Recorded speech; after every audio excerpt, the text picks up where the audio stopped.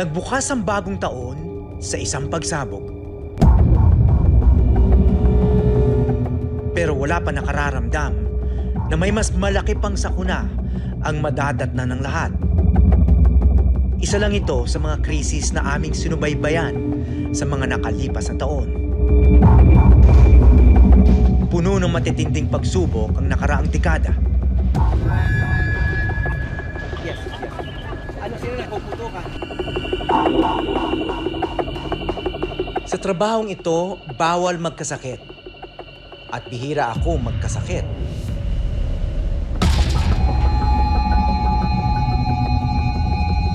Nitong Pebrero, lungsod naman ang aming nilakbay.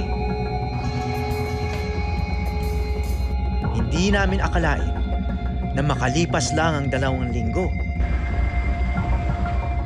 Hindi na kami makalalayo pa sa lungsod. Mula sa ngayong ika-8 ng gabi, ilang minuto mula ngayon hanggang ika-5 ng umaga ay mahigpit na ipatutupad ang curfew para sa lahat. May panibago na namang krisis. At ako mismo, hindi lang tagapahayag, kundi nasa gitna mismo ng malaking pagsubok.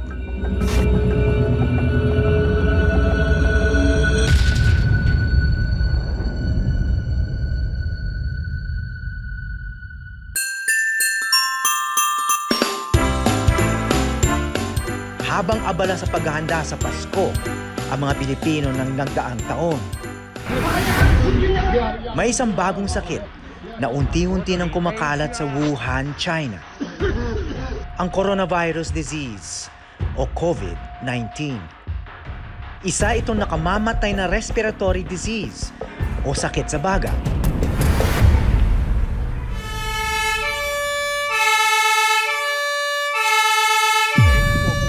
Mabilis itong kumalat sa mundo hanggang idineklara ng World Health Organization na isa ng pandemic. At noong katapusan ng Enero, naitala ang unang kaso nito sa Pilipinas.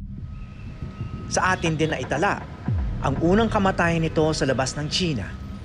Today, the DOH is confirming that a 38-year-old female Chinese patient under investigation, or PUI, is positive for the novel coronavirus 2019-nCoV. Ayusin po natin yan. Pagsapit ng Marso, Saan yung ano mo? Saan yung... Ito ba yung ID mo? Wala kang ano yung COE. unti-unti nang kumalat ang sakit sa bansa.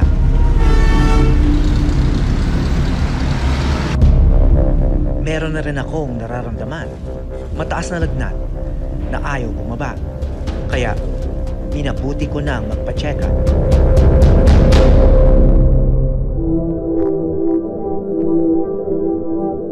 Malaputing ulap ang nakita sa aking baga. May pneumonia na pala ako. Nagpa-admit agad ako sa ospital.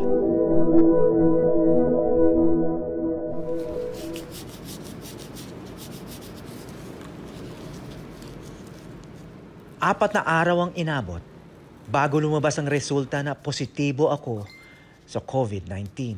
Sunod ko na siya. 1, 2, 3. Tapos na? Opo, okay Oh. po.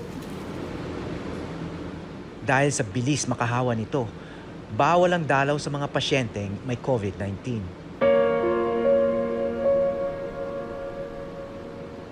Marami na kaming lumalaban, ngunit ang totoo, mag-isa mo itong haharapin.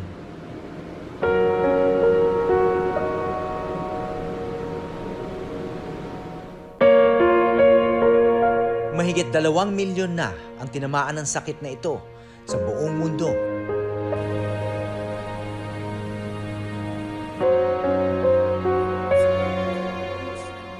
Para sa milyong-milyong tao sa mundo na naka-quarantine ngayon, hanggang tanaw na lang muna sa bintana ang maaring gawin.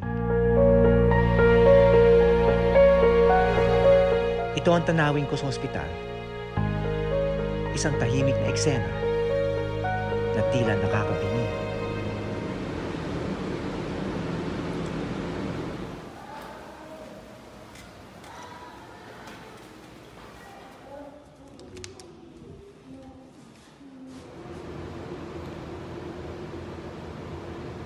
May namatay na ba ng pasyente rito? Meron na rin po. Dahil sa COVID? COVID. Mga ilan na? Hindi ko lang po alam. Anong nangyayari sa mga patay dito? Wala po akong idea kung anong ginagawa after yan. Bakit hindi sila pwedeng makita ng mga kamag-anak?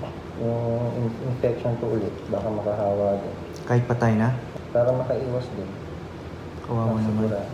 Sino nag-aasikaso? Mga katulad mo? May... Ang sa amin po kasi, pag naabutan sa amin, post-mortem care, ayusin lang namin, babalutin, ipeprote, tapos bababa na. Morgue na po bahala. Morgue na. Tapos kung kaninong funeral parlor na yung service na para sa family. Siyempre, ang lungkot ng mga pamilya nun. Kaya nga po, hindi biro pagka nadali ka ng COVID tapos namatayan ng pamilya, hindi mo magbuburol yan. Ha? Hindi pwedeng iburol. Yun ang pinakamasaklap, no? Hindi Hindi ka na nga nakapagpaalam.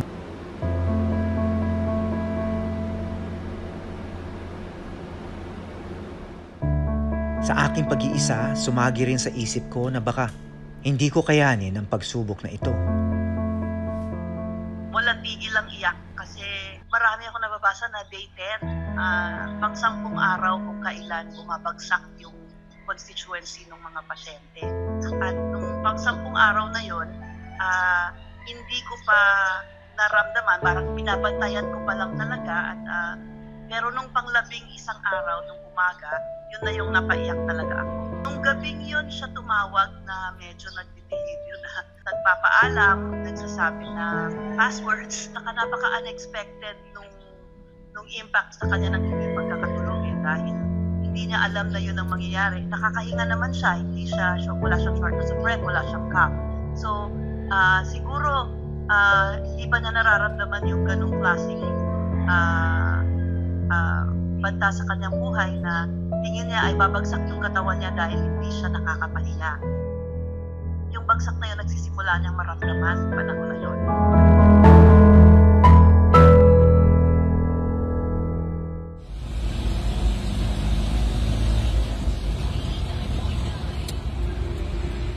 Ang karamihan ng mga nagtatrabaho ay pinatigil na para hindi mahawa at hindi makahawa.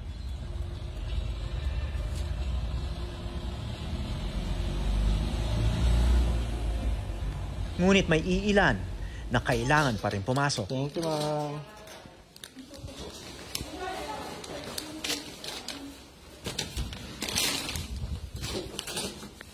Morning, ma'am. Dito na po ako sa hospital. So, bago po magsuot na PPE, hand washing po muna tayo.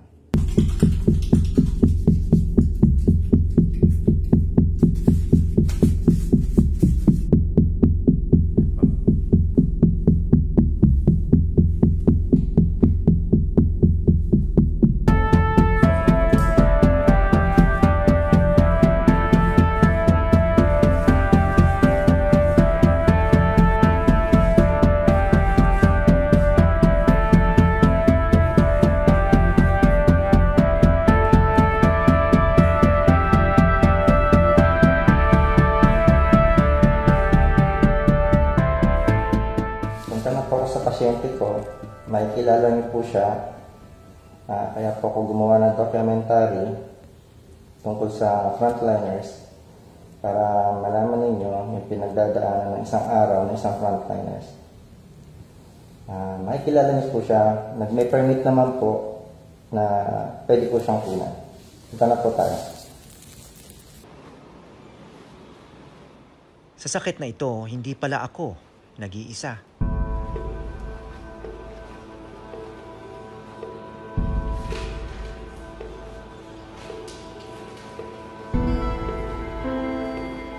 Sa ospital, isang lalaking nurse ang na-assign sa akin. Si Gabriel Lazaro o Gab. Okay nga, Mista? Kailan po? Ito po. Saan ka galing? Labas na po. Ay, good to see you. Thank you po. Basta po pakiramdam. Okay naman. Hindi po nahirapan na niya. Hindi. Okay. Ang pinaka-problema lang dito, lagi ako nag-iisa. Okay po. Siyempre, isolation, no? Okay. Alam kong nakabubuti yun para sa pamilya ko, saka sa ibang tao. Pero, siyempre, napakahirap pa rin. Kaya, buti nandiyan ka. Salamat po. Wala naman po. Hindi empleyado ng ospital si Gab. Nasa hanay siya ng isang manpower agency. Nang magpatawag ng mga nurse na mag-aalaga sa mga may sakit na COVID-19, hindi siya nag-alinlangan na magboluntaryo. So, paano ka napupunta sa akin? Sa agency po kasi, yung boss namin ang nag-a-assign kung sino yung pwedeng available na mag-private nurse sa isang pasyente. Eh ako naman po kasi, willing din ako kaysa naman nasa bahay ako. Tsaka pakiramdam ko, hindi naman to trabaho, parang calling kasi to para magbihir yung pagkakataon na minsan lang nangyari to na ganitong crisis. Oportunidad na makatulong din sa iba, opportunity na experience. At saka, minsan lang ako lalakad sa mundong ito, magkaroon ako ng silbi. May takot pero konti. Ang sa akin kasi is, since may anak ako, para dumating man yung time, naging proud sa akin yung anak ko na, yung tatay ko naging frontline yung panahon na ganito. Parang, masaya nakakatulong, masayang nagagawa mo yung sinumpaan mong tungkol. Ito ang anak ni Gab na si Gabriel. Sa isang banda, halos magkapareho ang sitwasyon namin. Nasa ospital at hindi pwede makita ang pamilya.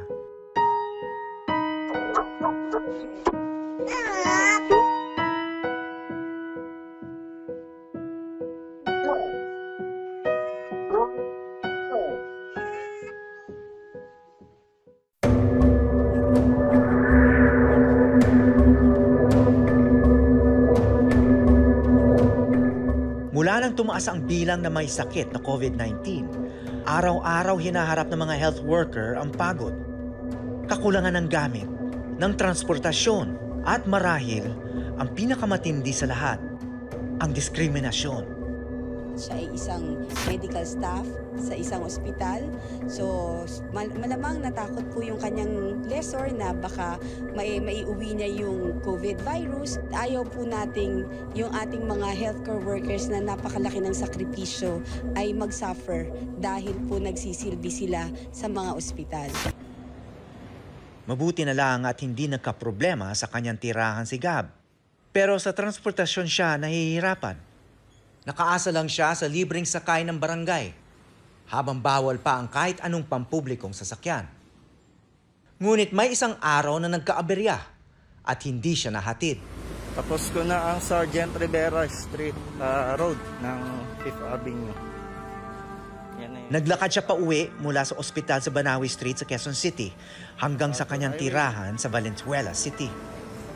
Malabon, Prero Malabon. Isang oras at kalahati siyang naglakad sa gabi. Signage.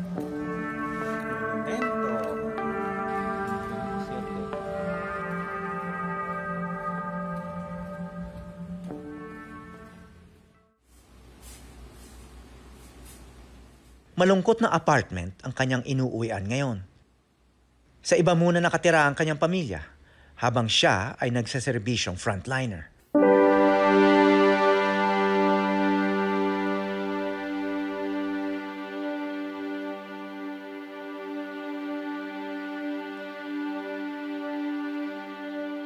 Ang mga masasayang alaala muna ang aming kapiling habang lumalaban para sa aking buhay.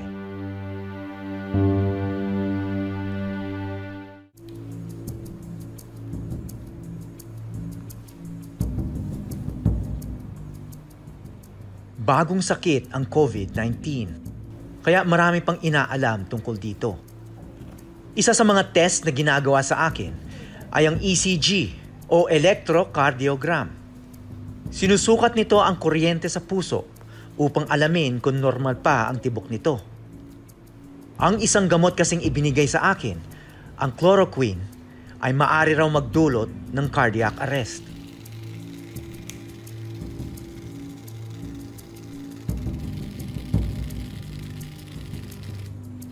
Appetite natin sa'yo. Appetite niyo po, okay naman po. Ang appetite ko kasi hanggang ngayon manhid yung dila ko eh. Isa pa sa mga epekto sa akin ng COVID-19 ang pagkawala ng panlasa. Dahil mahigit 1 linggo na akong nakahiga lang, kailangan na ng tulong ng sumasakit kong kalamnan. Naisip ko, hindi ako papayag na kaawaan at manatiling walang ginagawa. Noon pa man, kaugalian ko ng ilathala ang aking mga karanasan. At kahit may sakit ako, pinilit ko pa rin magawa ito sa aking makakaya. Okay po. Kaya, pinulong ko ang aking team. Hi, Sir H! Uy, kumusta na kayo? Aisel, kumusta na? How are you doing? Better, much better. Salamat. Ngayon, alam ko ang karamihan ng mga pasyente na dumaan sa ganito ay pinapahalagahan nila yung privacy nila. Ayaw lang ipaalam sa labas, kahit sa mga ibang kaibigan. Naintindihan ko yun. Dahil ang tindi ngayon ng discrimination. Pero nagpasya ako na meron din akong responsibilidad sa kapwa. Number 1, dapat malaman nila na nagkaroon ako ng infeksyon. Kahit na wala na sa akin yung virus, maaring may mga nakasalumuha ako nung infected pa ako. Pangalawa, ang daming aral na pwedeng maibahagi dito sa experience na to. Kasi mahaba pa to eh. Kung meron akong mga maaring ipaalam sa kanila para lalo sila mag-ingat,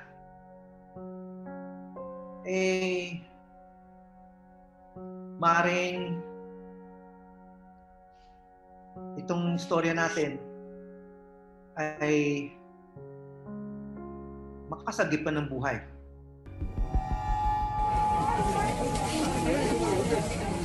Mapalad ako dahil hindi bumigay ang aking mga baga. Dahil may mas malala pang komplikasyon ang sakit na COVID-19.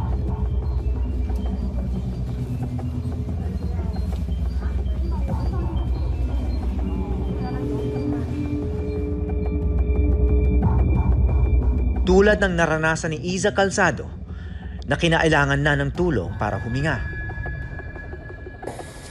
Because this oxygen always has to be attached to me. Otherwise, I can't breathe. Physically, ang pinakamahirap na parte para sa akin ay yung hindi ko kasi naramdaman na out of breath ako kasi may oxygen mask. Pero, kumbaga may mga ibang moments doon na nung wala akong mask, nahirapan akong huminga. That was, medyo mahirap yung parting yon. Mahirap din yung, nagkaroon kasi ako ng bad allergic reaction doon sa isa sa mga antibiotics para sa bacteria. And it was, unang pagkakataon yun sa buhay ko na nagkaroon ako ng ganung reaction. Hindi ko maramdaman yung mukha ko, yung dila ko, yung bibig ko, lahat. Yung siguro pinakamahirap doon na parang hindi ko in-expect na sa edad kong ito, na 37, yung buhay ko, yung mortality ko, yung life and death, haharapin ko siya at this age. So, kumbaga, hindi ko in-expect talaga na bigla akong posibleng pumanaw ako.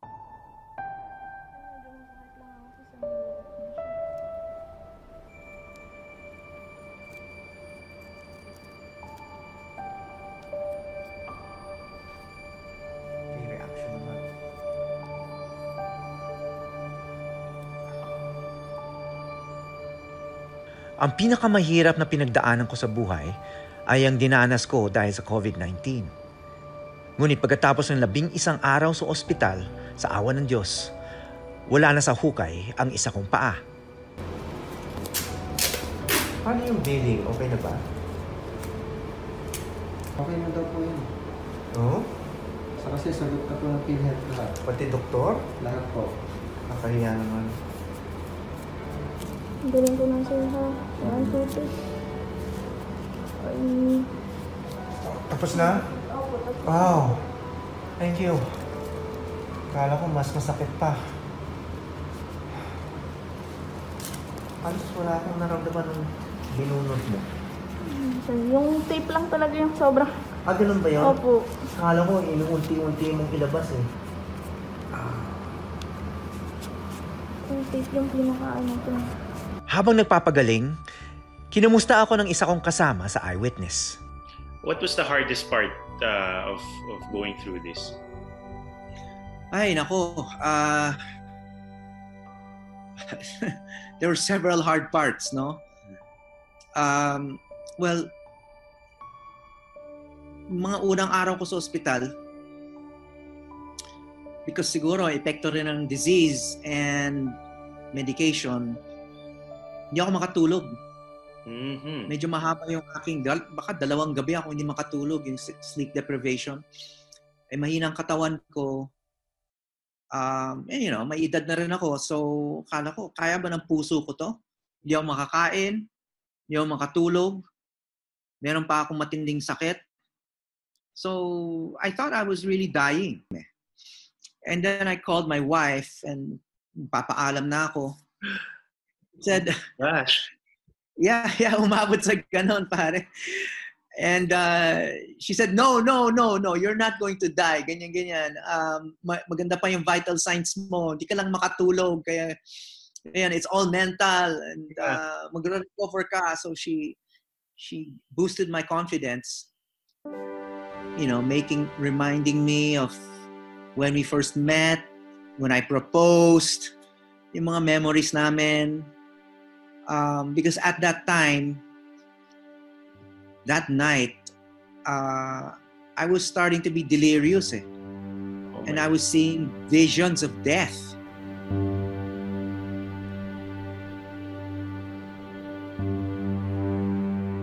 Nalampasan ko rin ang gabing yun.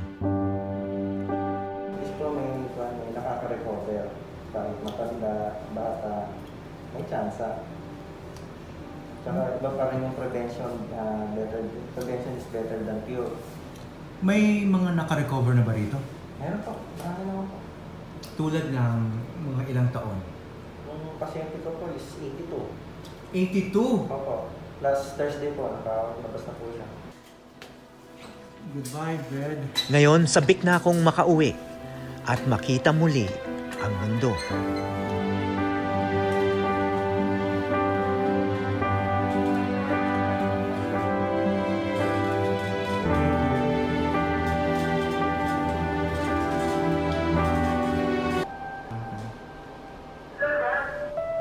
Okay, let's go. Sa wakas, dumating din ang araw na hinihintay ko. Goodbye, Brad. Makalipas ang 11 araw, binigyan na ako ng clearance ng mga doktor para makauwi. Thank you.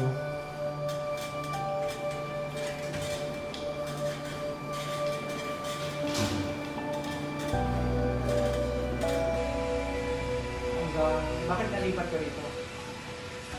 Manpower din. Ligtas na ako sa panganib. Ngunit kailangan pa muling sumailalim sa COVID-19 test. Hindi pa ako ituturing na ligtas hanggang 2 beses akong mag-negatibo rito. Mag-swap po ako, no? Mula yung dati. Try na wag mag-cup. Ilan. Isang swap na lang naman tayo. Hindi na kasama yung ilong. Last time ba kasama? Hindi ba? Open yung mouth.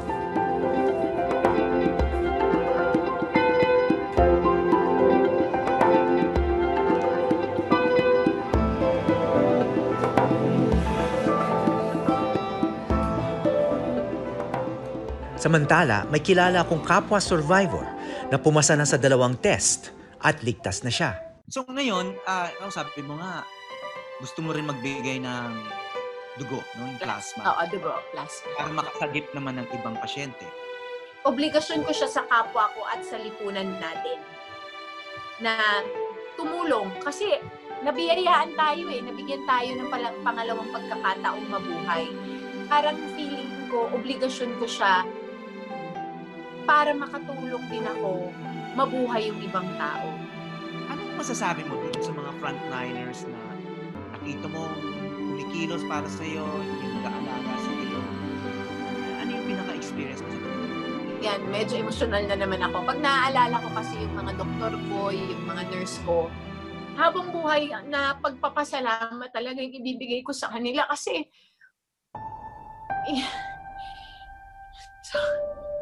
sorry po. Ay, ano ba to?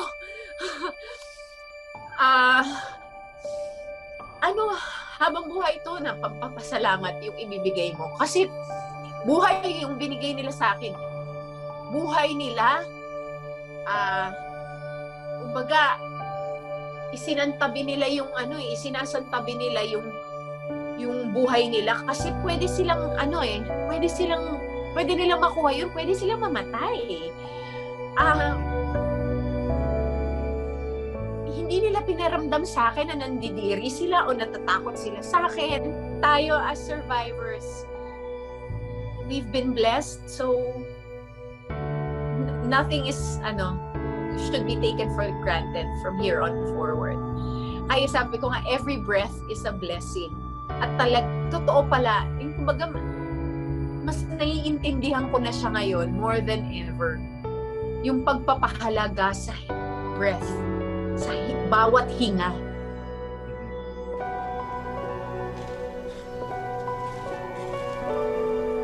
Mga pasyente lang katulad namin ang nakatuklas talaga kung gaano kalalim ang sakripisyo at malasakit ng mga nag-alaga sa amin.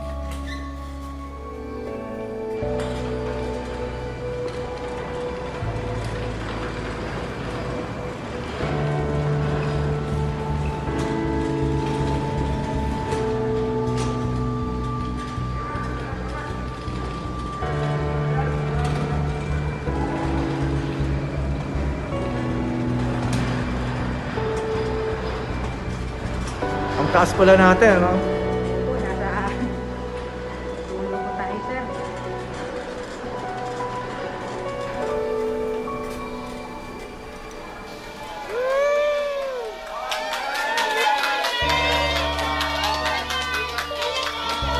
Okay, salamat po. God bless you po. Congratulations. Thank you. Thank you, sir. Okay, thanks. Bye, sir. Ingat po. Salamat sa inyo. Buhay kami. Buhay ako. Salamat. Nakakataba naman ng puso yun. Thank you. Thank you. Mga kasamahan ko po yun, sir. Oo nga, ang babait.